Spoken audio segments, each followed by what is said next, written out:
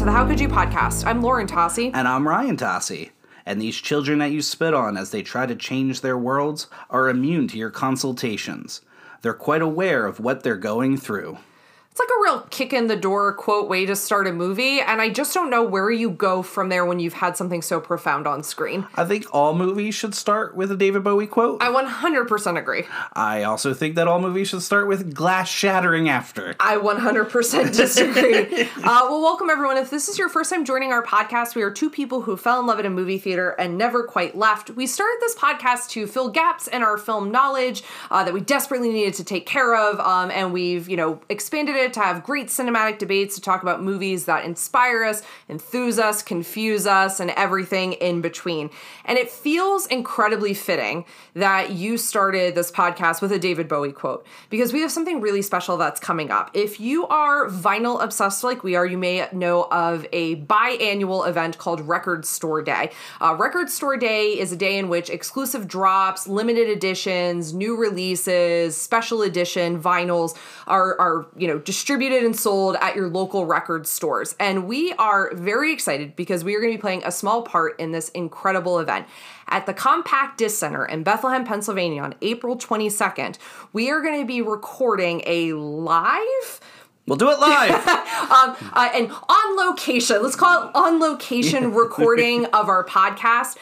Mary, who is the owner and just absolute gem of a human being of the Compact Disc Center, has invited us to come out. There's going to be a band playing by the name of Laurel Canyon from 12 to 1, and then we'll be going on sometime after that. We are just beyond thrilled and excited for this opportunity to take part in a small way with Record Store Day and supporting local shops, and also get to do something entirely new for the podcast. Yeah, it's going to be a lot of fun. Hopefully we can she's going to be really busy, but we can get Mary on the mic for a little bit to talk with her. I'd love to have that happen. It's just like encyclopedic knowledge. It's incredible. But I also picture that this is going to be like a Christmas movie where it's like the last shopping day before the holiday, and there's just gonna be like receipt tape flying, and right. And we're gonna be like, no, seriously, come here, talk on the podcast. Yeah, and if vinyl's not your thing, they're gonna have old CDs, they have movies, they have posters, they've got it all for you. They have cassette tapes. Yeah. So it's gonna be a great time. Definitely check it out, and say hi to us as we're talking for about an hour or so. Yeah, and we will keep you updated on our social media with the exact times. Like I said, we think we're going on around 1 o'clock, but the whole event starts at 8 a.m. So if you are hungry for some of those exclusive vinyls, you're going to want to get there early to get your hands on them. And maybe a little Tossi's tease is maybe we'll talk about a soundtrack or two while we're there. Ooh, is that what our episode's about? Might be. But when we talk about music and films, this is movie we're talking about today, it's hard not to think of, right? I mean, you always talk about needle drops in films, and does this movie have one of the biggest? Like this song, there is a song associated with this movie that's just... I mean, you can't think of this movie without the song or the song without this movie, right? No, exactly. So Don't You Forget About Me by Simple Minds. It is one of... I really feel like this is a movie moment with music, or a movie music moment where it transcends... Even if you don't know the film, you probably know this. And it's one of those things, when that part drops, people put their fist up in the air. It's one of those songs that is so, inextricably tied with this film. It's, hard not to associate them together. It's, instant nostalgia when you hear that song. I think it's legally binding that at least one time while listening to this, you had to throw your fist up in the air. Yeah, it's true. Right? Completely. And, the song actually was written for this movie by Ken Forsey, specifically for this film. But it wasn't offered to Simple Minds first. It was actually offered to Billy Idol first. So if you can kind of think of it. And then he turned it down. Then they offered it to the Pretenders, who turned it down. But the Pretenders are the ones that actually said, check out Simple Minds, ask them. We think this might work better for them. So... Well, and this is an interesting sliding door moment, because if you think about, what that would have sounded like in Billy Idol's voice, right. Or not to be too punny, but that kind of rebel yell, I feel like it's a very different tone to bookend the film, because the song appears in both spots and fits the glass shattering a little bit 100%, more. 100%, right? I mean, any movie starting with a little idol and ending with a little idol is a quality film. It is interesting that they use Simple Minds here to start the film and to end the film, right? Yeah. Like, it's an interesting choice that I think also is another reason why this song gets so synonymous with the film. Well, and I think when you have, like, so there's a really, like, wonderful tradition in 80s films where I feel like there's, like, always one really great song on the soundtrack. Like, one song that you really associate with the film. Like, for example, you think about The Karate Kid Part 2 and Glory of Love. Like, that song is referenced throughout the film because of the fact of, like, that's the song for that film. And then if you look at the rest of the soundtrack, it's okay. Like, there's nothing really that special happening on it. But I think you have this tradition in 80s films where there's that song that is meant to be so closely associated that it becomes like an anthem, almost like the score itself for the film. See, I'll say that my feeling on the soundtrack, which is a popular enough soundtrack, but I will agree that I don't think it works on its own as well as a lot of great soundtracks. I think if you look at it, the songs work in a vacuum. They work within the film really nicely. I think it's curated throughout the film and works. Like, it's not, anything doesn't seem out of place, really gets a vibe of the movie. But then when you put it onto an album itself, I don't know if it's as quite hits as well. It would be my opinion. Well, and I agree. And I'll save this comment, like, because obviously I'm gesturing towards something that I think about, like, 80s film soundtracks. Obviously, there are definitely some notable exceptions that maybe we'll talk about on Record Store Day. But, like, I also think that sometimes, like, soundtracks can feel either populated by music that makes sense for that time, or it can really feel specific. And, like, Don't You Forget About Me feels incredibly specific to this film, but I don't know if the rest of the soundtrack has that specificity. I love We Are Not Alone by Carla DeVito. Like, that's probably the other song that I pull out of it, but yeah. Yeah, I disagree, but I understand where you're coming from. So I have to ask you, Family Feud style here. 100 people surveyed. Okay. Top 5 answers on the board. Oh, okay. Oh, gosh, I love the Family Feud. Name 5 80s films. Okay, can you treat me though like Richard Dawson and get real close and kiss me on the cheek? Right. Okay. I'm going Richard Dawson Running Man style though. There are innocent people down there. Sorry, can't help myself. All right, wait. So you're saying top 5 80s? Are you thinking, like, is this like quintessential when you think of the 80s? Yes. Oh, okay. 80s all films. Right. So I'm going E.T. Top Gun. Right. Dirty Dancing. Probably. Rocky 4. Probably not, but go ahead. Wow, ouch. I mean, he did stop the Cold War, so yeah, maybe. He did, Tussie. You know, history is important too. And Breakfast Club, obviously. Right, and that's the assignment here, right? Like, that's what we're trying to get. If I'm asking you top 5 teen films of all time, how far down the list are you getting until you get to The Breakfast Club? I don't know, it's like number 1 with a bullet. So that brings us to the question of this week's podcast, which is, how could you not rank The Breakfast Club as the greatest teen film of all time? And you pose a question that even in my most contrarian state is impossible to argue with. Because, like, to try and deny the influence and the overwhelming power that this film has, like, across generations is, like, it would be the thinnest of arguments. And even if I'm critical of the film, like, I can't deny the exact question you're asking. Like, yeah, it's, like, the greatest teen film of all time. Right. That's the thing of it, right? No matter what you think of it, it's the greatest teen film of all time. Yes. So let's go back in time. Yay. March 24th, 1984. 8-hour Saturday detention. Yes. First off, is that a thing? Yes, that is a thing. So I want to ask you 2 questions. I want to kick this nostalgia cinema style. R.I.P. nostalgia cinema. That doesn't exist any longer. But something we used to do on our Q&A after the show, which would be we'd ask these types of questions. So my question to you, Lauren, when you were in high school, what type of archetype were you? Were you the brain, the princess, the athlete, the criminal, or the basket case? The brain. All right, cool. I can see that. Which is the really caring way of in the letter of saying the nerd.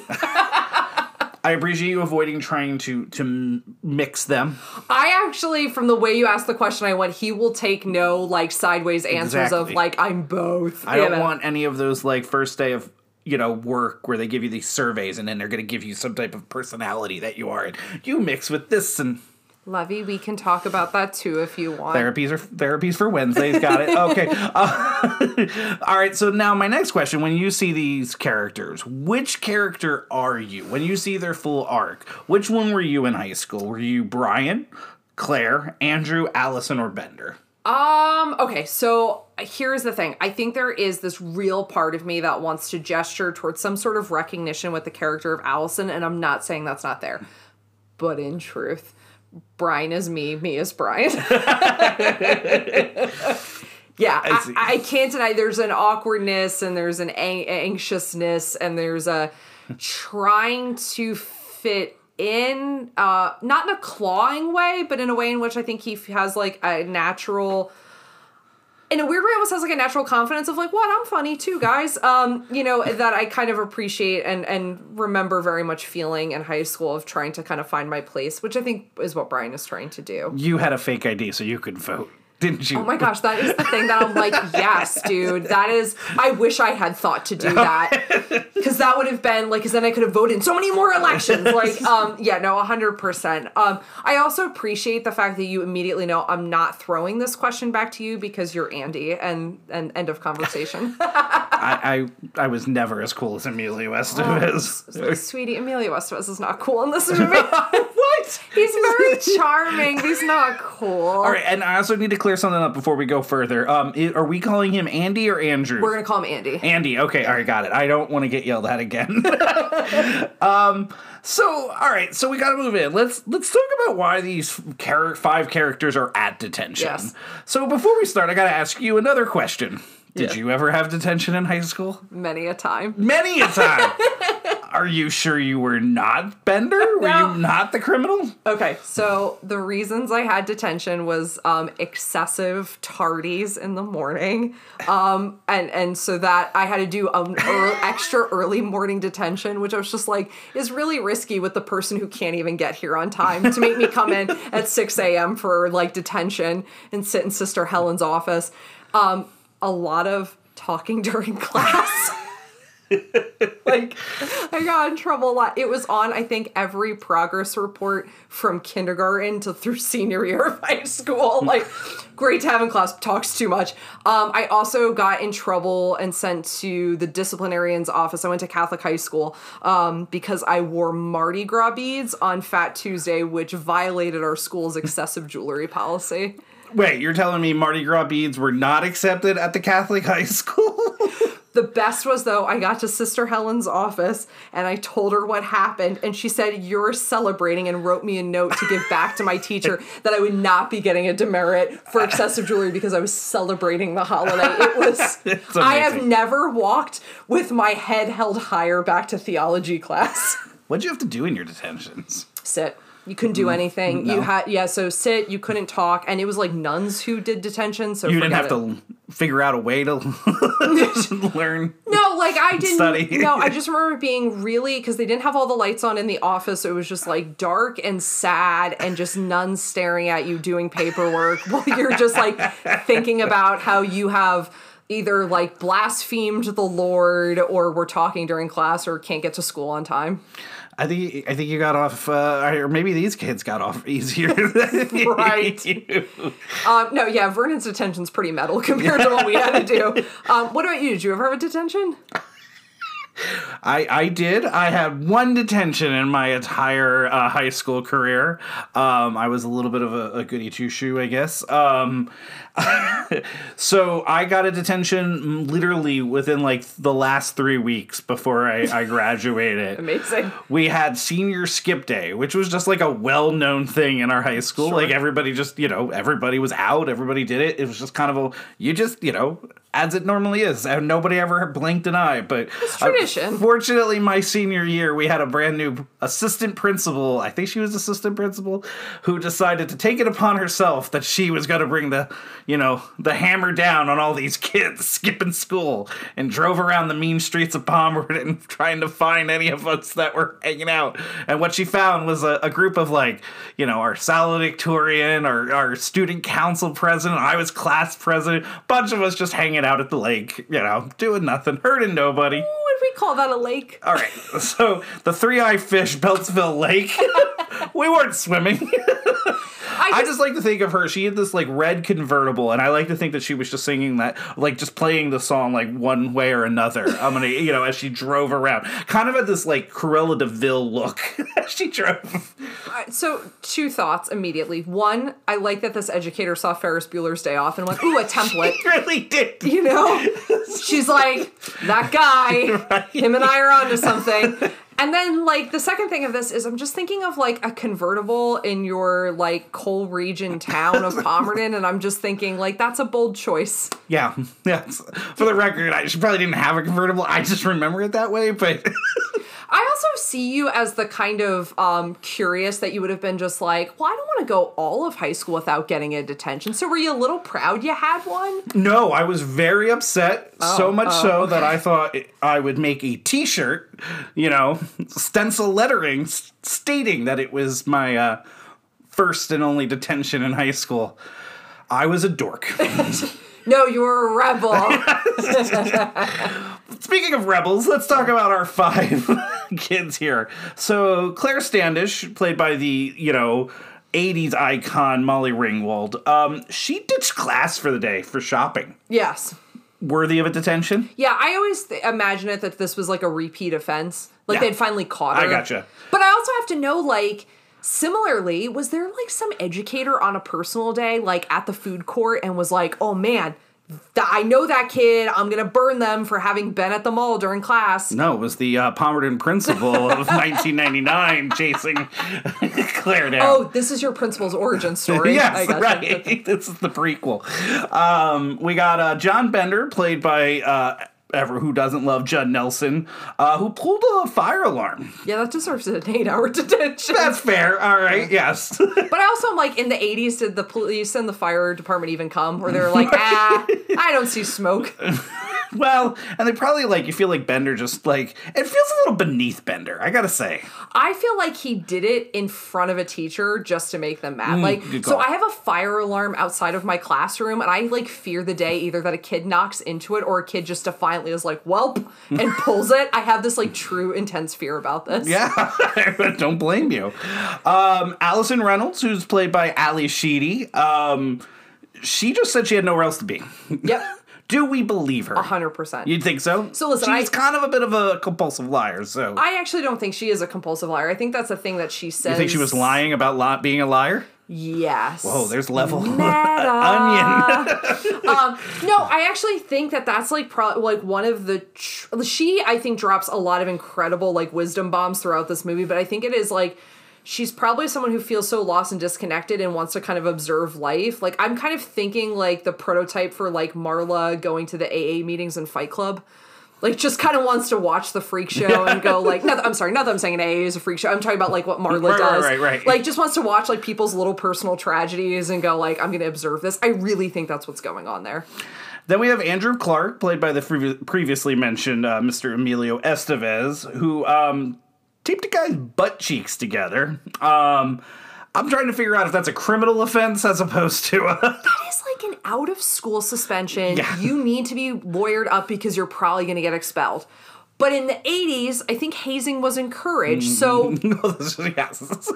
Was this more punishment than other schools would give? He was also, he's a star athlete. Does he get a little bit of a break that way? Can you explain some logic to me? In Shermer, Illinois, which doesn't exist, in Shermer, Illinois, why is it that their wrestling season is this late into March? Because it didn't make sense to me that he has a match that's coming up. Yeah, so this is Saturday. He says, I gotta meet Saturday, which was worded a little odd because I'm like, wouldn't you say next weekend or something like that? So he just goes a week without another match. I agree with you. The meets he has a meet, so it's not even like he's their state tournament's late. No! I'm with you. A little strange. Good point. You know what? I'm very proud of you for pointing that out. You're welcome. I listen. And then finally we have Brian Johnson, played by, the legend, Anthony Michael Hall. Evil Dies Tonight, everybody. See, here's the problem. You think Evil Dies Tonight, and I think of Anthony Michael Hall getting dragged up on the stage at a Rocky Horror Picture Show late night at a horror convention. That is my image of Anthony Michael Hall. That's a true story that we saw. In Cherry Hill, New Jersey, folks. Right. What a time to be alive. Okay, so he gets suspended, or, gets detention for bringing a flare gun for obviously planning to do something really awful. But I think they're pretty clear about what his intention was. Yes, so I think this speaks more to the lack of care of mental health in the 80s. Well, that's I'm just like it's the yeah, you wanted to harm yourself, punish immediately. And his mom's like really pissy in the car with him. Yeah, because it's unless we're just supposed to literally think that the kids are the only ones that really question why, he has the flare gun. There is one version of this is that I think potentially like they're the only ones who know. I also think there's an argument made here that the custodian perhaps. Custodian Carl may cover for him in a way that, like... that's a good question. Now, that's really good. So I know that there is a deleted scene where Carl... that we find out that Carl was the one that was, like, to the flare gun first and everything, and Brian's locker. So, yeah, maybe there is more there. I agree with you. So that's how we get our 5 into detention. This movie's built on just great scenes, specific iconic scenes, and quotes. So I want to ask you, what is some of your favorite scenes? Okay, so this is because it has nothing to do with the 5 kids. One of my favorite scenes is the scene between Vernon and Carl. One, I love that Carl low-key is going to blackmail Vernon because he's looking through the secret... $50. But he's looking through the secret files downstairs. This guy is the principal of the school. He has access to this. Why is this scandalous? Vernon's the one who makes it weird and opens himself up to a certain kind of blackmailing. Okay, so he's the assistant principal 1. He's not the principal. He would still have access to those files. 2, I'm gathering this is supposed... And now, I don't know how this works, but, like, are these supposed to be, like, the files that, like the guidance counselors and stuff? Do the principals still have access to it? Okay. Yes. You also are going by education system now 35 years later. See, here's the thing. If you tell me that Vernon is trying to... Yes, you did the math correctly. If you're telling me that Vernon is trying to look through, like, these are teacher files and he's trying to, like, blackmail other colleagues, that tracks. The dude's a snake. But if you're telling me this is about the kids, I don't know. That feels odd. But anyways, he falls for it. And it brings me to our favorite scene. I love the conversation that happens between where Carl has to explain to Vernon, the kids haven't changed, you have. Because to me, one of the things that this movie does between the opening Bowie quote, where it's, the kids are very aware of what they're going through, and then this moment is like, it helps to really address a thing that I think happens generationally where we assume as we get older that the generations below us are somehow morally bankrupt, more devoid of feeling, more desensitized, rowdier, more rebellious, just bad all around. And I think what Carl very rightly points out is like, look, you took this because you thought this was going to be an easy job and you were one kind of way when you entered and you allowed yourself to become this. And to me, it's like a really incredible prophetic warning towards like something that happens later where the kids are discussing like, are we all going to become our parents? And it's like this idea of like, you don't have to. Carl hasn't. Carl doesn't feel like negative about younger generations. He doesn't feel beaten up by the system. Like he's wise and he's living his life and he seems to have a good head on his shoulders. Vernon's the one who's become twisted. And I also love the scene because I have had this conversation so many times with colleagues that you would be shocked. Like it's because I think it's a very real thing that happens, that generational divide. If you want to see the divide and forget what it is just to be a teenager, I think it's easy for that to happen. But I think this scene is like, okay, but as you're watching this, when you're a teenager, you're going to relate to this part. And when you get older, you need to remember what it was always like to be a teenager because it helps you keep connected to a certain empathy for the kids who are still trying to figure it out. Would you say then that the adults keep getting older, but the kids stay the same age? You know what? I don't think that's what I was going for, but I appreciate the reference. But no, I love, one, because I think Carl is like an incredibly underappreciated character in this film. He is. He's the eyes and ears of that institution. And the thing is like, if you've ever worked in a school building, that is like 100% the truth. Well, I think it's a bridge, right? I mean, the kids generally... Like, I love I do love that scene when Bender starts kind of trying to mock Carl a little bit, and then Carl fires back at him in a way that impresses Bender, like where Bender smile, like he realizes, like, no, I'm not taking your BS. I'm not playing into that. Like, you think you're gonna get me, but I'm not gonna get worked up like these other adults. Well, because I think the thing is he doesn't he doesn't belittle. And I think one of the things that's easy to happen is like when I think there is a way of being an authority where you're an authoritarian and you're like, no, you listen to me because I'm an adult. And what that forgets is that there's a human exchange that's supposed to happen here, that your age doesn't dictate why I should have respect for you. And I think Carl has that on lock. He understands that. So he doesn't belittle or condescend to Bender. He speaks to him directly as a human, as though it doesn't matter if an adult had said that to Carl, he would have responded the same way. Yes. And I love that. Yeah. So, you know, in this movie, this teen movie about these 5 kids, I'm going to start with the principal and the janitor. Spoken like a true educator. All right, so I'll volley to you. Do you have a favorite scene you want to start us off with? You know, there's so many good ones, right? Like, I mean, I just, you know, we get even right with the drop-off. Like, I just think, like, I love the introduction of these characters, you know, and that leads into, you know, we have Brian being dropped off by his mom, like you pointed out, who that's actually played by Anthony Michael Hall's mom and sister. Oh, great. You know, and it's, you know, we get Andy's dad, who's, you know, the gruff wrestling dad who's like, you know, you want to mess with your scholarship, you know. Allison, who gets out of the car and her parents don't even say anything. Like, it just sets that Bender walks there by himself. Claire, who's obviously, again, you know, the archetype of the princess, where her question her dad is like, you couldn't get me out of this. Like, it's just...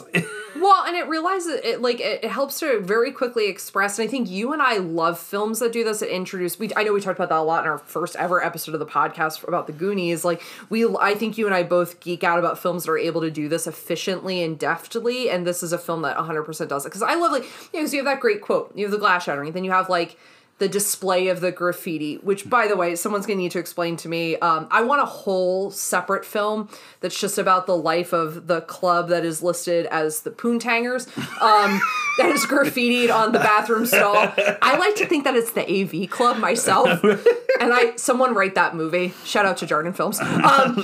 But I also think, you know, what you're talking about is helpful because it almost makes you say, like, the conditions of why they are the way they are and why they're here is entirely dependent upon their home environments. So this film, it's shot at Maine North High School in Des Plaines, Illinois, which is really important because it's the same high school that Ferris Bueller takes place in. So the indoors of Ferris Bueller take place at the same high school that the outdoors shots take place in Breakfast Club. Would you like me to do the monologue from Dogma as delivered by one Jason Mewes at this time? Or shall I say Wait, does he actually say the high school? Yes, he does talk about He talks about Shermer, Illinois. He talks about the high school. Wait, does he? Maybe he doesn't. Revisionist history. No one fact check me. I am all that is podcast. I think also important to know that the library, though, is a built set.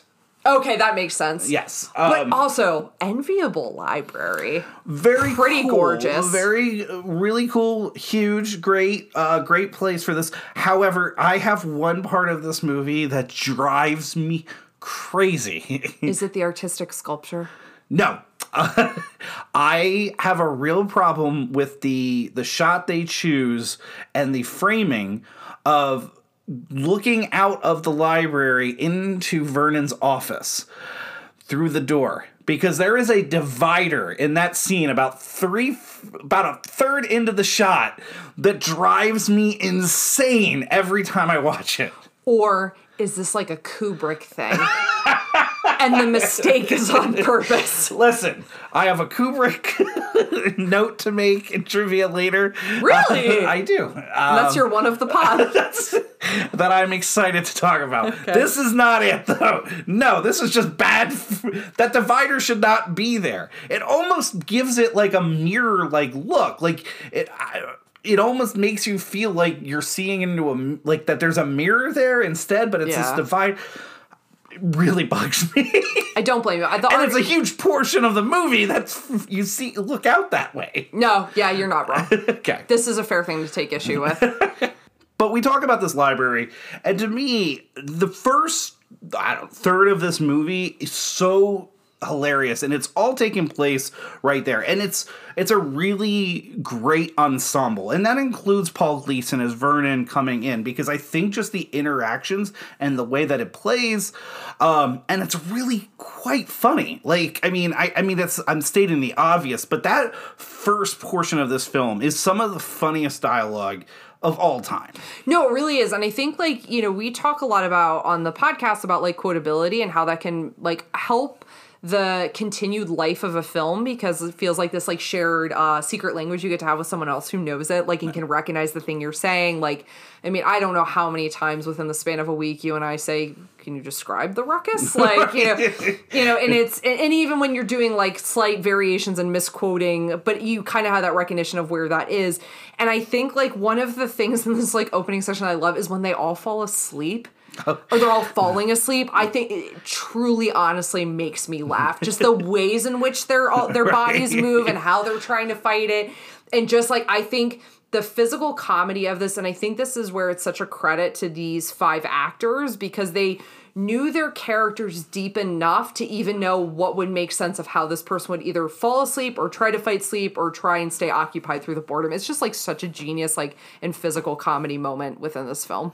I like, always one of my favorites is when Bender decides to take the screws out of the door. Oh my god, yeah. And that whole interaction of then Vernon coming in and making Andy come over and try to prop the door. And it's not working at all. And Vernon realizes it and then blames Andy for it. Yeah. He's like, you get this out of here, you know? And then gives probably one of my all-time favorite lines, which is I expected more from a Varsity Letter winner. But, like, and also what's so great about that hilarity is, like, he completely blames him. And I love how, like, this great thing happens between the 5 of them of, like, none of them are going to give Bender up. Yeah. Because at the end of the day, the coalition is between immediately the teenagers. Like, they don't care because they know they're not going to get in trouble. They know Bender's not going to get caught. So it's this immediate of, like, no, well, we can't give him up. Even though we hate him. Like, Bender's energy is intense right from jump. Like, this is clearly, so I always, his entrance into the library is always fascinating to me, because if you're listening to this podcast and you're an educator, everyone has that one kid in class that has to touch literally everything when they come in a room. I'm also that kid, so I feel really okay saying that. But he's just, like, flipping things and pushing. And then, like, his energy is so, like, desperate for attention. Like, he needs a stage. It's actually better for him that there's probably people here during this attention, as much as he seems to, like spit vitriol at so many of them at different moments in this film, but there's also, like, he kind of needs them because his performance relies on an audience, and Vernon's not an audience for him. Vernon just gets antagonistic and just plays right into it, but they all get to have that, like, disgust that he's kind of looking for. Yeah, I mean, Bender immediately, though, too, he gets hurt by the dismissiveness of them completely throughout it, right? Oh, like, yeah. I mean, I think that's he puts on this hard exterior. Like you said, he's putting on a show because he's the only way he knows how to get attention. It's the way he lashes out, and then, like, how everybody kind of reacts. But then when they just kind of, it's not the reactions he gets that bothers him. It's just when they start explaining why they don't care about him is what really bothers him. Well, and I also think, too, like, in many ways, like, although I think they're set up to be foils for each other, Claire and Bender in many ways are very similar. Like, they both are very stuck within these, like, personas. Their personas protect them. Like, there's the line later, we're all a little bizarre. Some of us are just better at hiding it. And I think, like, part of like, the status of being a teenager is you're, like, this incredibly raw nerve that has to pick some sort of covering to protect yourself. And she is chosen a particular protection that provides her some upward mobility in social class systems, provides her some sort of privilege. And his protection is this armor because of being denied those things, but they're actually, like, very similar functions. And they both perform how people have essentially assigned them their roles. You are a burnout and a freak, and you're going to be a criminal, and you need to act this way because this is what we expect from you. And you are a princess, and you need to act this way. And they're both, like, weirdly pretty honest, and it's like Claire, I think at points is positioned as like more sympathetic because it seems like she gets wounded a little bit easier, but it's like Bender gets just as wounded as she does. So their characters are more similar to each other, I think, than any of the other pairings or groupings like within the five. Well, you see that with Andrew, right? I mean, he's immediately protective of Claire. Yeah. Like, and something I always find strange is none of these people seem to know each other. No. Which I find a little... I get it. I went to a small high school, so I'm sure a much bigger high school. It's like... But they don't even seem to, like, have any idea who the other one is at all. Like, I just found that a little... And somebody that's as outlandish as Bender is, I have a hard time... I think it's put upon. I think it's the way, and I'm not going to recognize you as who I know you to be outside this. To me, it's like almost like... I hate to say this, like the setup of the movie Clue, where there's like very clearly people in that room that know each other before they get to the murderous night. And I think this is like a similar, like almost like whodunit setup of like, well, I'm not going to like give way that I know who you are, because then that gives way something about me. If I acknowledge that I know Claire is beautiful and popular and the homecoming queen and the princess of the school, then I have to recognize that I also respect or accept that as her status. And similarly, if I point out that I know that Bender's a freak, I'm only playing into his hand. So I think there's a way in which, like, as a high school student, you might play it kind of cool. Like, I'm not going to give way that I know who you are in that way. I think they all know each other, but I think they just don't operate in enough of the same circles. Like, I think that's why you have Claire and Andy talk about, like, you don't understand the pressure, and clearly I think she feels it even more acutely than he does, which we can get into in, like, later scenes as to why that is. But I think that's what's maybe going on there. They talk about this movie that there is... Ali Sheedy once said that there is, like, a 2-hour and, like, 30-minute or 2-hour... It's 40-minute... Like, it's a 90-minute movie, but there's, like, a 2-hour, 30-minute version of it that... Basically, everybody only saw once, and then John Hughes kind of kept that one print, and then now it's just been locked away, so it doesn't exist out there. But there are moments where you go, like, I think about the fact that, like, when Bender gets so mad at everybody, and he goes, and he, but we jumped into the next scene, and they all decide that they're going to go to his locker together. I've always explained that as, like, I don't know, teenagers, that temperature changes a lot. And I think this is the thing that happens here is even when they are in opposition, even when they hate each other, they also know that they're also strange bedfellows. Like, we're all in this condition together. And when, think about, like, you're a teenager, it's like 8 hours, like, it feels like a millennia that you're going to have to spend with these people. So I think that's what can account for didn't you guys just all hate each other 5 seconds ago and now you're aligned? I mean, all right. I also wonder, too, if it's like a little, like, we feel bad.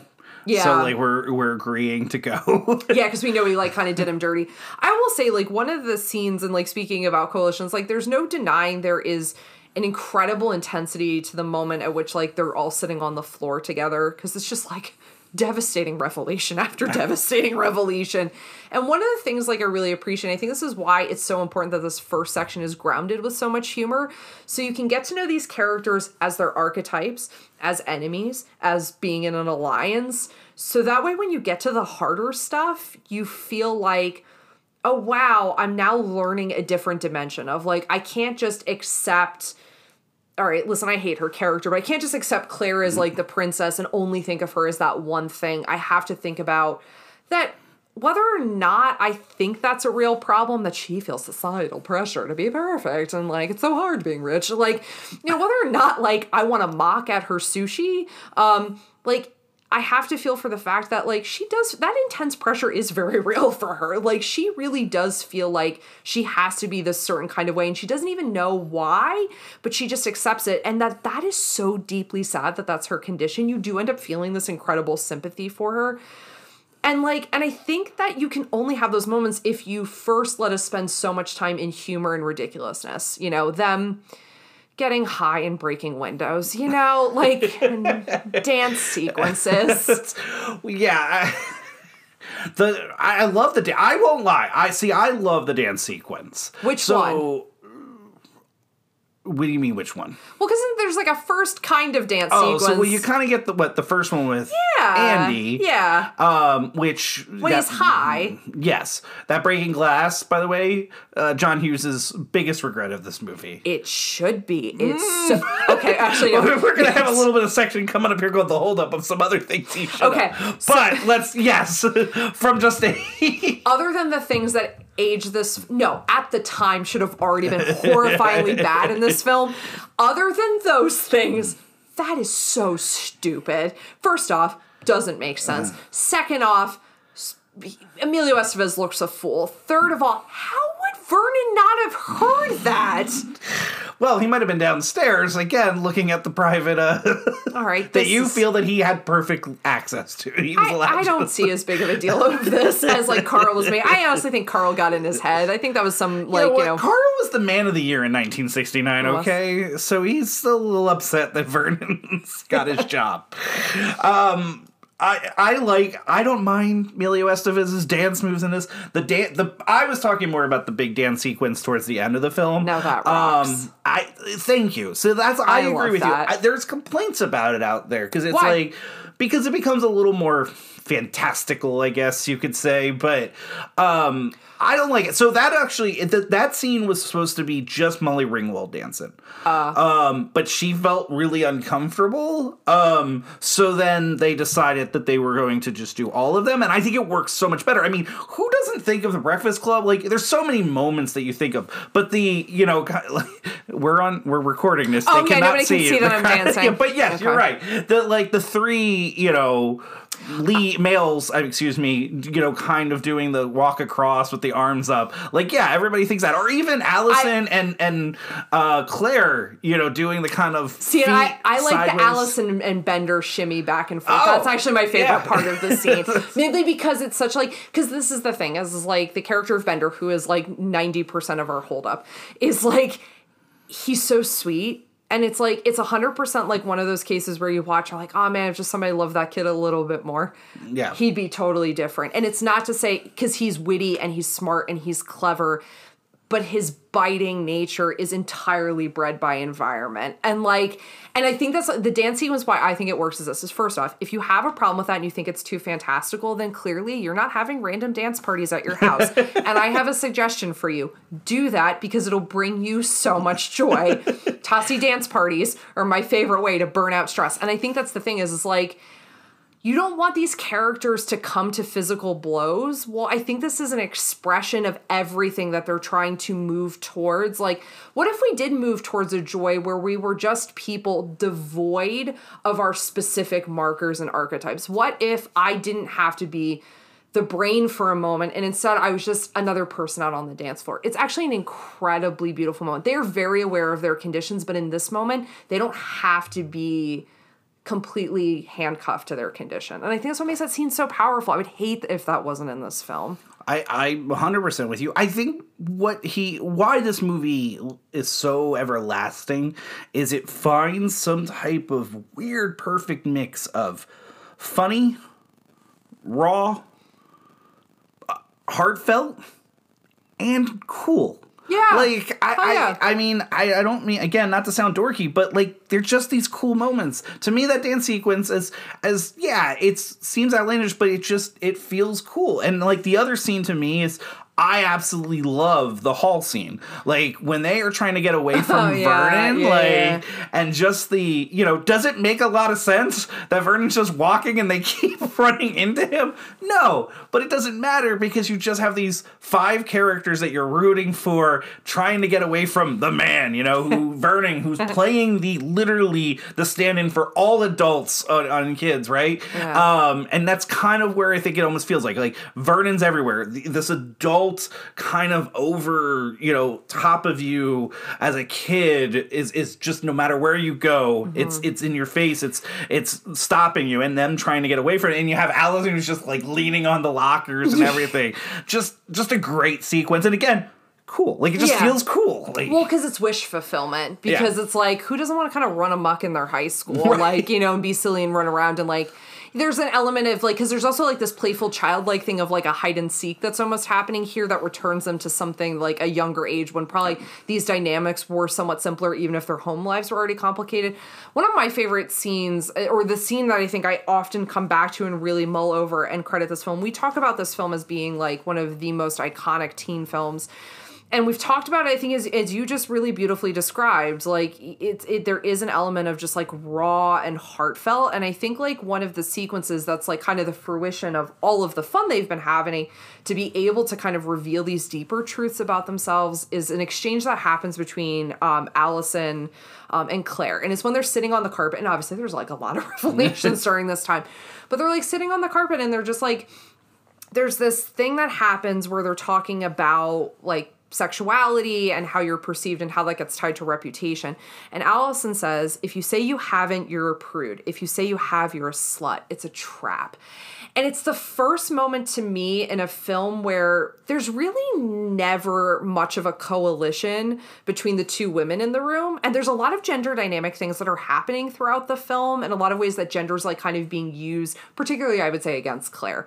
And in this moment where, like, we have the kind of hilarity of, like, Allison lying about being a nymphomaniac and then, like, admitting that she lied. And she says this line and she expresses perfectly the double standard and the paradigm that so many, like, you know, young female identifying people find themselves in. And, like, for an 80s film to do this in entirely in a decade that is, you know, preceded by and then followed by many decades that do this kind of regressive thing of, like, women are kind of put into these two, you know, it's the virgin or the whore. Like, you know, it's really what it comes down to.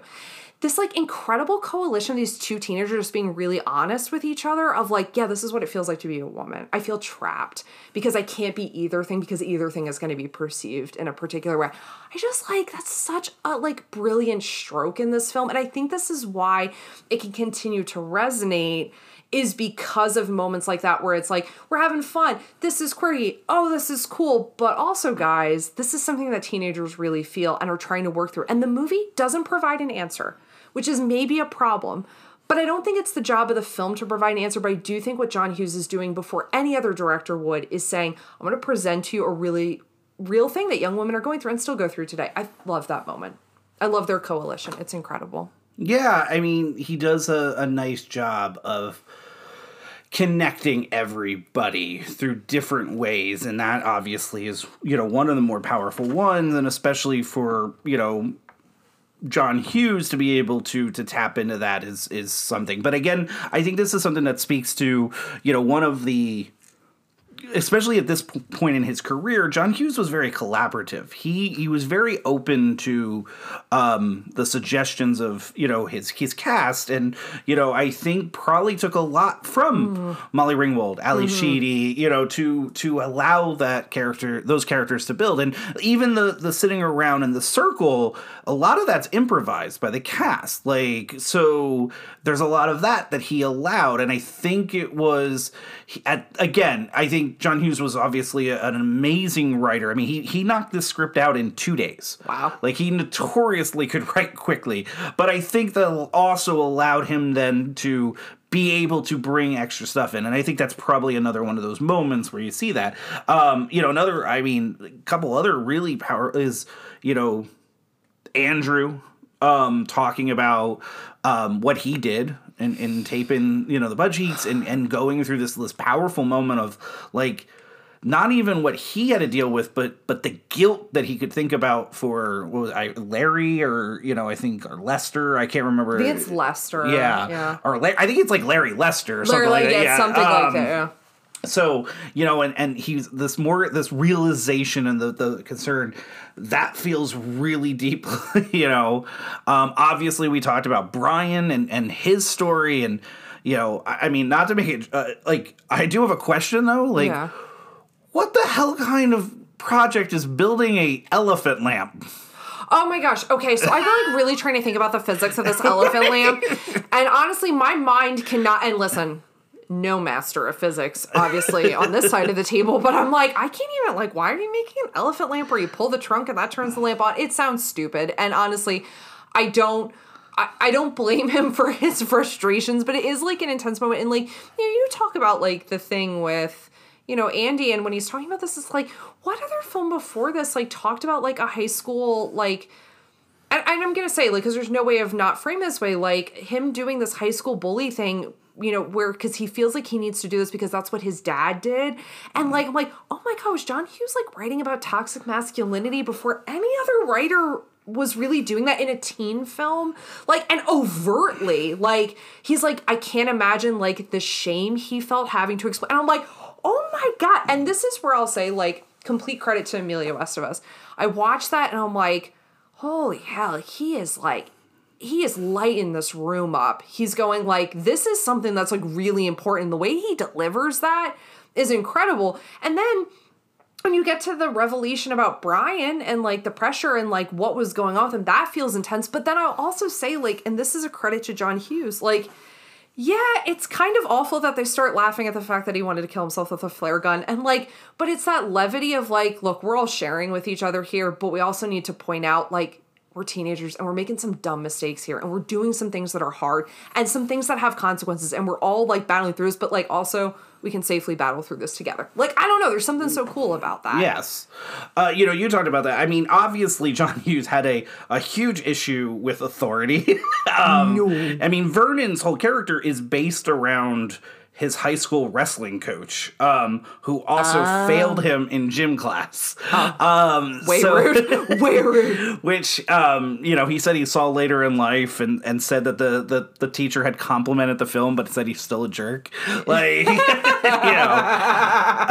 yeah, Hughes had some real feelings about adults. But I also think, like, Hughes has to be someone who is working through what it really felt like to be a teenager. And obviously, as you said, like, things are influenced by the cast, but to write these two sequences of like Brian having to talk about how he got detention and the way in which like I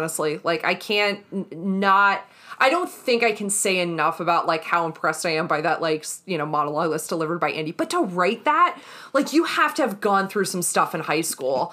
Like, or even just, like, the beauty of the line of, like, he writes, and this is more of a hopeful thing that he writes for the Allison character, like, I don't have to run away and live in the street, I can run away, and I can go to the ocean, I can go to the country, I can go to the mountains, like, this is all about, like, wanting to break free and get away from authority at the same time, and trying to imagine, like, some sort of different life. I have another question for you. Hit me. Does Barry Manilow know you rate his wardrobe? That's one of the great lines of I mean, there are, it's... Also, 2 hits, me hitting you hitting the floor. Right? I mean, classic, that's the thing, like, you just... to me, I always love... screws fall out all the time. It's an imperfect place.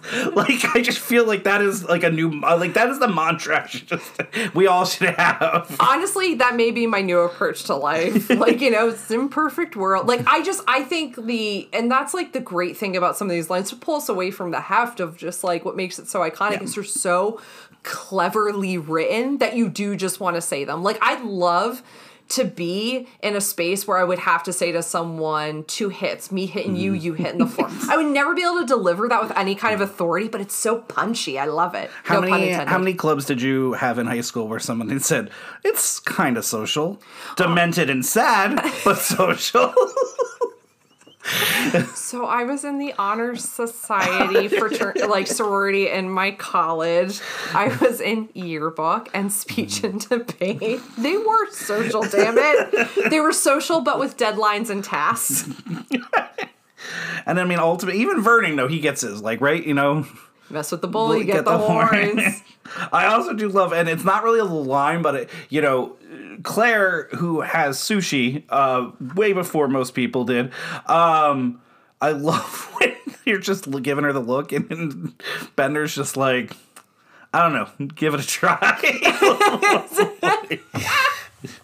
It's too great. And I think that's it's all these funny moments, because there's all these different pivots at which they all judge each other, in the way in which you would. I'm gonna be honest, if I was sitting in detention in the 80s and someone busted out a bento box, I'd be like, what is happening? Why is your lunch like this? And also, has it been sitting at room temperature this entire time? Is that sushi safe? My favorite is Andy, and I also think that this is another fallacy in the movie. wrestlers have to cut weight. What is this smorgasbord in front of him? I want to talk about the lunches here. We got Claire, who has the sushi. Yes. Allison, who is definitely you. 100%. With the sandwich with the pixie sticks and Captain Crunch. It's completely you. Elves and Allisons like to stay to the 5 main elf food groups. Bender has nothing. Yeah, I know. And then Brian has the soup, the peanut butter and jelly with the crust cut off, and an apple. But you're right. Andrew literally has a bag of chips, a whole bag of chocolate chip cookies. Yes. 3 sandwiches, milk, a banana, and an apple. I'm 100%, I will tell you, wrestlers eat like that in the off season. They do not eat like that in the Again, I'm going to argue this is the off season. Wrestlers don't wrestle that late into March. It makes no sense. Listen, he's got a big match next week in the required uniform. See, and that's another great pivot moment where, like, they judge, like, Claire for the sushi, and then, like, obviously they all judge Allison for her lunch, and then they, like, you know, like, when Brian's just like, you wear tights? And he's like, I wear the required uniform. Yes. As a wrestler, let me tell you how many times I had to hear that line over the years. Truly and honestly, I've never heard anyone refer to it except in the Breakfast Club as that way. And even when I was in high school and knew nothing about wrestling because it did not, speech and debate was not part of wrestling. If that's a shock to anyone. But, like, I never heard it referred to as tights, so I find that really funny. All right, so here's the last big question when it comes to quotes. Yes. You're an adult. Yeah. Lauren Tossi. Yeah. When you grow up, does your heart die? No, it doesn't. But I do think you're very afraid of that at all times because I do think that can happen. I think there is this way in which at any point in our life, society tries to engineer us in a particular way. I think that happens in high school. There is a what you're supposed to be, what you're supposed to do.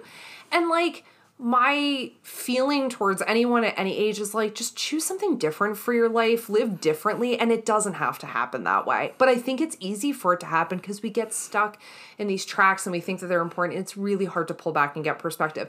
And I think that's like the urgency of what John Hughes writes here is like, I would think not just a fear for these teenagers, probably a fear for himself of like, am I going to become something else? Am I going to lose what it means to be connected to this time in my life where everything was possible and everything was messy? And that beautiful disaster that we are as teenagers is something we can hold on to in a really precious way. And it doesn't have to be something that we like fear or subjugate to. That was just that time in our life. I don't know. I think that line is profound. And I think what Hughes does with that interaction between the kids, the adults in this, and then like I think how it speaks to you generationally, like the more times you watch it, I think it's like incredibly profound. And tons of credit to Ali Sheedy who just delivers it with so much sincerity. Ali Sheedy, you just honestly, you're like, yeah, it does. Like you just, she's remarkable. And please understand, I know I have come for the character of Claire because I think she's awful and terrible, and I do not understand that being at all. However, mainly because I wasn't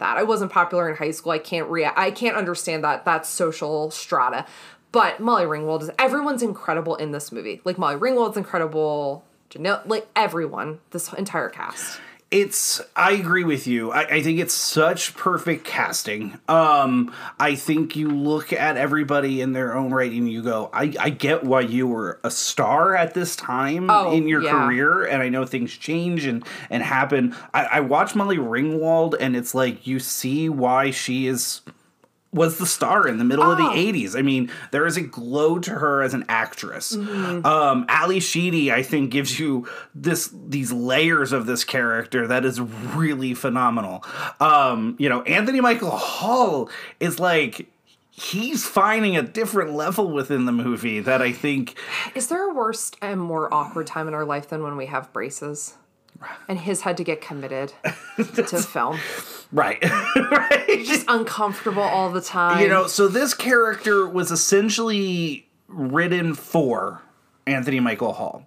However, he still had to, come in and audition for the role.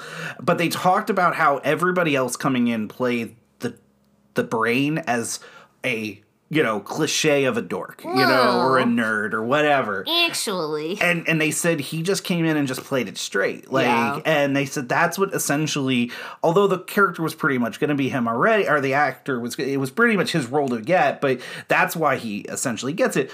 But he's always pretty much cast it right away. But that's not how this film was. We have a sliding doors of casting. Ooh, tell me about it. So let's start with Carl. Carl was not the first person hired for this film. Oh. It was actually Rick Moranis. Oh, stop it. Legitimately, who had come on to the film, but actually had to leave for creative differences. And what it essentially comes down to is Rick Moranis decided that this character needed to be Russian with a heavy Russian accent. And John Hughes and him could not get along because he would refuse to do it any other way. I don't like to say Rick Moranis was wrong. Right? It makes no sense. Makes no sense. So then we look at Molly Ringwald. Molly Ringwald was actually cast as Allison first. But she did not want the role. Like, she wanted to do Claire. But that's who she was supposed to be. But while she was in the Allison portion, they were looking to cast... when she was cast as Allison, so when she decided to go over to playing Claire, then they were looking at other people. Robin Wright Penn. Laura Dern. Oh. And Jodie Foster, all up for this role. So, and here's like the interesting... Of Allison. And interestingly, I could see them all in it. But I could also all see them playing Claire. Is that weird? Robin Wright Penn is Claire? I could have seen Jodie Foster playing a great Allison. Oh, yeah. Laura Dern, I don't know if I see... She is a goddess and she can do anything. Listen, I agree. I don't see Molly Ringwald as Allison. No, I don't. So... But I also think, though, if you look at 80s casting prior to this, I think Molly Ringwald is not a natural Claire either. The homecoming queen, Americana, like most popular girl in high school is not Molly Ringwald. I gotcha. And casting prior to this. So then Emilio Estevez was casted early, but he was casted as Bender. Terrible. And was supposed to play Bender. The reason he ends up going over to Andrew is because they can't find anybody to play a wrestler type. He literally looks like he's a wrestler. Right. Yeah. So Emilio Estevez moves over to that portion, while they then go to cast Bender. Really close to getting the part is Nicolas Cage. Okay. Doesn't go to Nicolas Cage. Actually, somebody else gets it before and actually comes to set, which is John Cusack was cast as Bender. Makes entire sense. So what happens is he comes, but when he starts going through the rehearsal portion of it, essentially John Hughes decides he's not intimidating enough. Also, that makes sense. So ends up getting rid of him, brings in Judd Nelson. Well, because he can be your cool, edgy older brother, but 25-year-old Judd Nelson.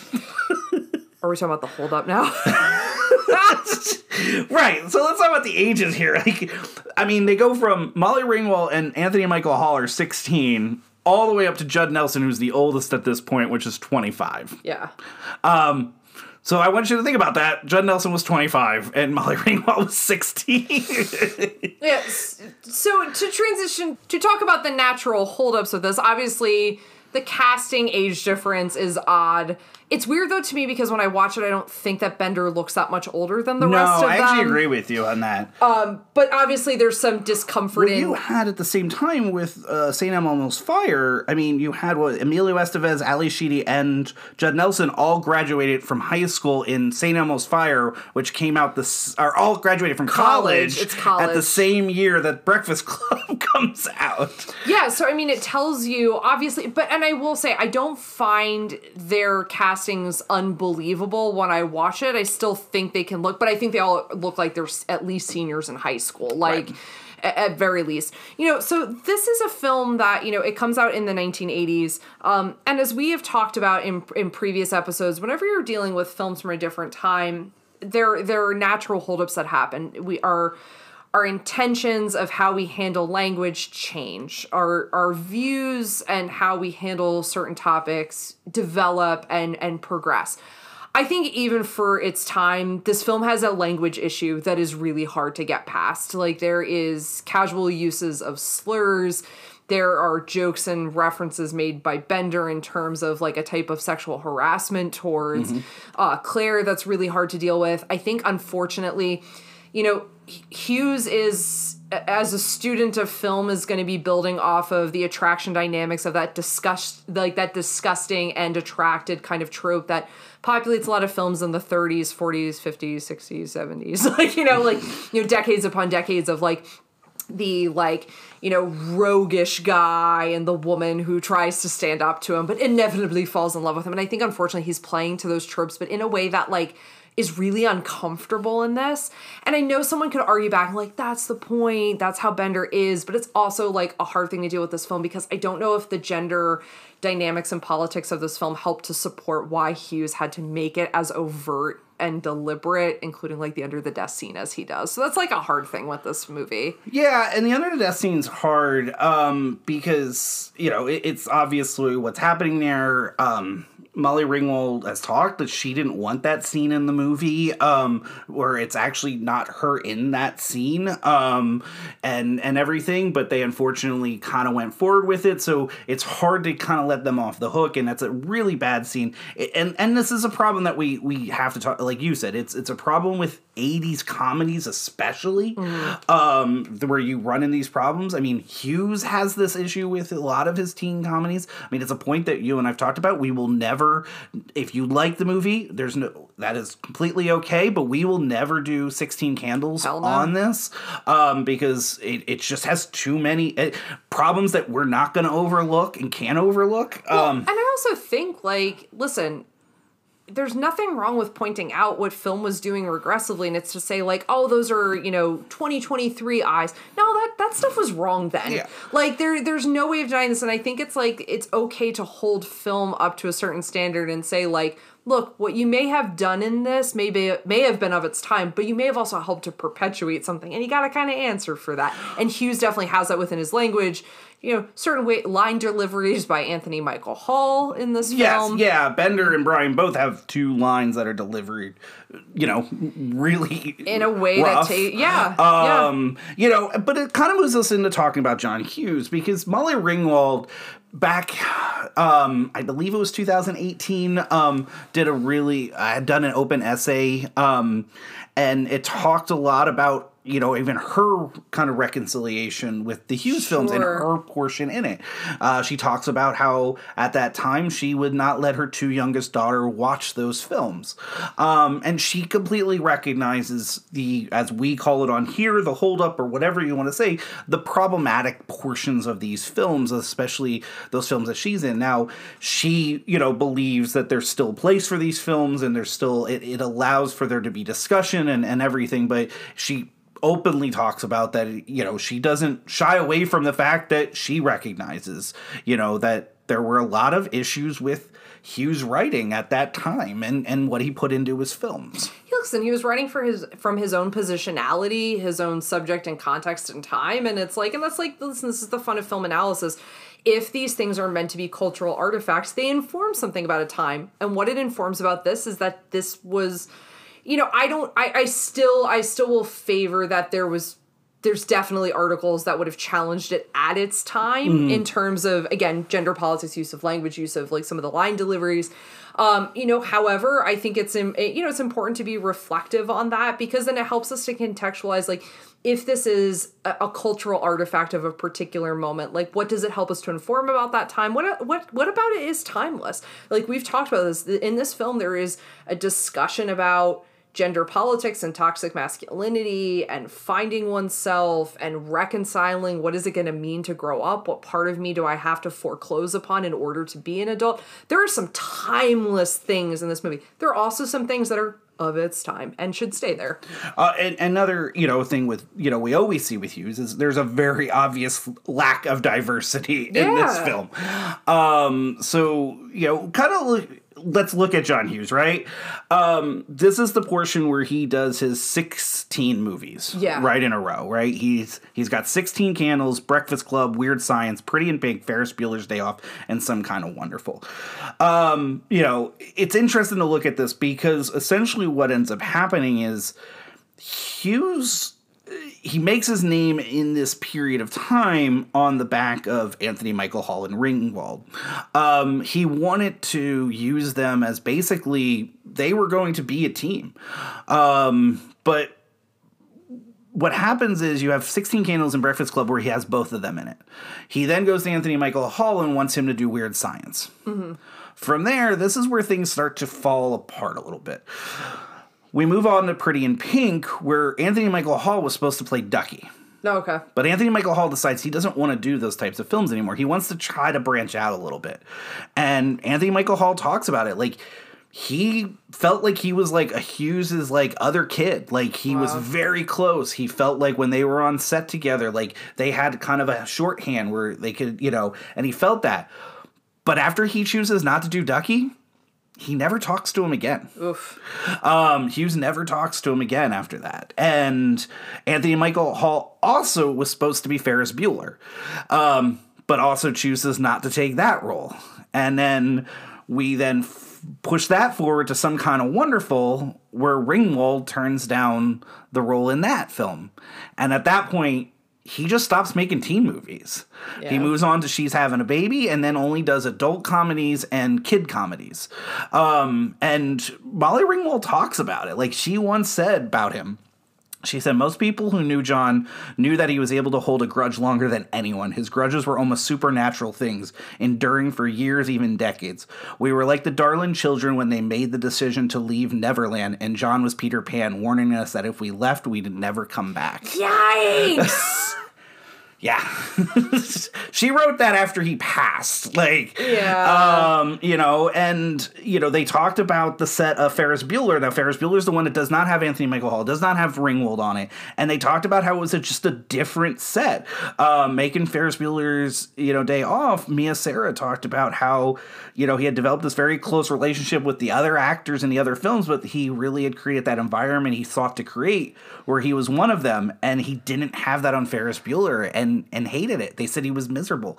And Molly Ringwald talked about how, you know, you talk a lot about these layers in these film that he was able to get. Mm-hmm. And Molly Ringwald talks about how when she watched his later films, she said he lost this, like, the heart of his movies. She said they were incredibly funny, but they weren't that deeper level that he had in these other films, that whatever it was, he was just this really strange, brilliant writer, brilliant director, brilliant artist in his own right, but very strange and...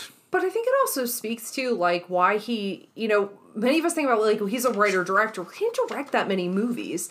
Like, he wrote a lot, he produced a lot, and I think, like, perhaps here is, like, a guy who... He wanted to keep playing in the sandbox with the same toys and didn't understand when the toys had outgrown the sandbox. Like, I think he wanted to stay in this youthful space, but I think the problem is like, with that is, like, creating a company of actors is great, but not recognizing that those actors are going to grow up and need to find their own identities because you've firmly been able to establish, well, I'm an adult and I've ascended to a type of adulthood and creativeness where I want to still live in that space. What you're not doing is you're denying those actors those opportunities to find that for themselves. And, like, so I get probably why his interactions were different. Like, Molly, you know, it's I think a fair and also a harsh takedown of probably the pain that comes with knowing, like, once we broke the band up, like, it was kind of never the same, but also, like, that naturally has to happen. The band doesn't keep playing on. Like, those companies kind of break up, and, like, so you had it for a moment. And, like, look, none of his films, I think, have any of the resonance that Breakfast Club does. Like, that's it. That's the one. That's the one that's got everything and the layers and throughout all of its problems has probably the most to say. But that's also... I love Christmas Vacation, and I love Ferris Bueller's Day Off, and I love Vacation, and I love The Great Outdoors, and, like, you know, it's hard to go, like, I'm almost glad that happened because maybe we don't get those. Right. And what a shame that would be to not have those things that we all keep coming back to for very different reasons than why we come back to The Breakfast Club. So let's talk about, you know, the impact of this film. It debuted February 1985. It was a critical and financial success. Like, what do you think is its big umbrella impact on... I think what it does for, like, the realm of teen films. Like, I really think that's what this comes back to, because I think it, you know, helps to remind people in the same way that, like, what The Outsiders did for, like, YA fiction, I think this does for, like, the teen movie going forward. I don't think there are many films that ever ascend to what The Breakfast Club did. I think, like, I think it provides a market. I think essentially it provides a capital for teen films, but I don't know if that anyone really kind of like comes to this. This is not to say that there aren't, films that definitively have profound moments or like moments of a kind of profundity about like youth. But I also think that everyone's kind of striving to be this. And the influence and the effects of it are tremendous. You cannot mention a teen film in spitting or further distance from this that's not somehow influenced by the DNA of Breakfast Club being in American culture. Yeah. I mean, you take the fact it's the gold standard of 80s films. It's the gold standard of teen films. We take Rebel Without a Cause to get to, American Graffiti, to get to Fast Times, to get to Breakfast Club. And then Breakfast Club just takes it to a different level where, like you said, every film is getting compared to it at that point. I mean, it is on the posters on almost every, dorm wall, or you could see it going down the hall. And that poster, by the way, that picture, done by Annie Leibovitz. That's dope. Yeah, well, that body positioning actually makes a lot of sense. Yeah, that's very, but everybody very Leibovitz. Visually takes that imagery and they think about it. I mean, heck, even Texas Chainsaw Massacre 2, parried it. Like, I agree. Like, it's just everything at this point gets compared to it. Any new teen movie, they talk about Breakfast Club before they talk about anything else in its comparison to it. Yeah, and I think, like, there are moments in film history where you have that, where something becomes, like, the immediate reference point, and this is, like, definitely one of these. You have, within this, of course, you have, like, the creation of the Brat Pack, like, to remember the fun of, like, 80s culture and, like, the movies and like kind of this grouping of, people have tried to do like different versions of this since, but I think like there's a power in which these actors were kind of all operating at like the top of their game, were super famous, were like all dating each other and like, and in a lot of films together. Although it's funny, if you look at the list, it's actually not that long of a list of films that are like Brat Pack films. Right. But it's like, that's even an interesting thing of this, is like it created like a kind of Hollywood elite, or a space for like a Hollywood youth elite that's really interesting, and obviously has like an incredible impact in the 80s. We kind of look at where their careers of these actors go after this. I don't know if any of them really kind of get to the heights that they had during this period. The interesting ones to me is the what ifs. Anthony Michael Hall. So I told you I'd get my one on this day. Yeah, go for it. So Stanley Kubrick saw The Breakfast Club. Yeah. Loved Anthony Michael Hall in it. And decided he wanted him for Full Metal Jacket. Oh, Jesus. And literally, for months and months and months, they tried to work out a deal. And it just never came to fruition. And obviously it then goes to Matthew Modine. Not one part of me likes that. He would have destroyed Anthony Michael Hall.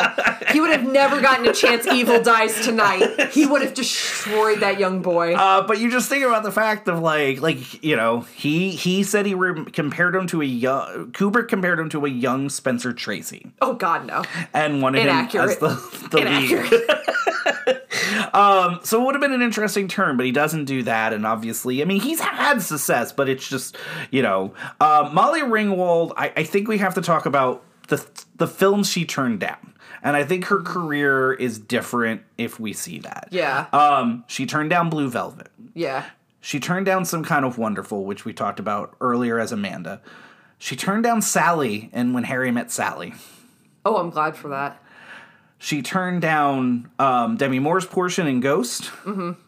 And then the two interesting ones, this is the biggest one everybody knows. She turned down Vivian in Pretty Woman. Mm. That goes to Julia Roberts. And you'll love this one. She turned down Sidney Prescott for Scream. Thank Jesus she did. She chose not to do that because she was 27 years old at the time and did not want to do another teen role. I'll say this, like, Molly Ringwald is incredible, and like her influence and what she did for Hollywood, like Chef's Kiss, and I love that she went and did French films. Like, I think that's great. But I also think that she does not make sense in those parts. And I know that's like hard to say because it's like you think of those, but those were like career making films, not I'm already established and going to do this like, to further my career. I think all of those things that she turned down make sense. I don't think she fits in any of those parts. It's always interesting when we do those types of things because you go, is the movie different though, right? Oh. Like, is it the success? Like, we want to say, well, you would have had the success, but is the movie the same without it? Well, it's the Stoltz Michael J. Fox thing. All right, so as we get to the end of this episode, I do have a couple of quick questions for you. Do you like the name The Breakfast Club? I mean, they're there for 8 hours. They don't eat breakfast. It's cute, so yes. What about, I'm going to pitch a name for you. The Lunch Bunch. Awful. It sounds stupid and like a really bad Western. All right. Who is the best dancer? Molly Ringwald. Oh, okay. Yeah. Nice. Does Bender want to keep getting detention so he doesn't have to be at home? Entirely. Okay. Yeah. Also, Bender would have had detention until May 19th, 1984. Nice. Yeah, Vernon not being able to recognize that tells you a lot about Vernon's own pathology. Absolutely. Would this, do Claire and Bender do the devil's tango inside the closet? No. Because he was 25 years old and she was 6. No, I don't think that happens. There's a lot of talk and not a lot of action in this movie. Do you think that this film is what Whiplash is to sports movies, that The Breakfast Club is to prison movies? Like, this film feels like it's framed like a prison film, right? The letter, you get Bender put in solitary confinement. You know, the breakout. I can't say I've ever thought about it that way, but I do see what you're saying, that there's a formula that it's following that's actually from a very different genre than the one it's occupying. Yeah, I buy that. Okay, all right. I buy what you're selling. Now let's get to everybody's favorite sequel, prequel, remake, reboot. Boo, nobody's favorite. My sister Jolene literally sent me a meme the other day that was Bender saying, "Do not ever effing remake The Breakfast Club." So what I'm going to ask you, I'm not going to ask you to recast like we have in the past. What I'm just wanting to know is I want you to give me a very quick pitch for each one of these. All right, so I do have this. Okay. I came prepared. All right, excellent. Okay. So what does the sequel look like? So my sequel is the Monday after they've all been in detention, and the tension that arises is only told over the series of the day to essentially answer the ultimate question: what would happen when they were all together again? Oh, okay, yeah, I got you. So, but it only takes place over one day. My other alternative sequel had to do with them all getting detained during prom, because they all ended up at prom together because Bender's done a prank and they all kind of get accused of it.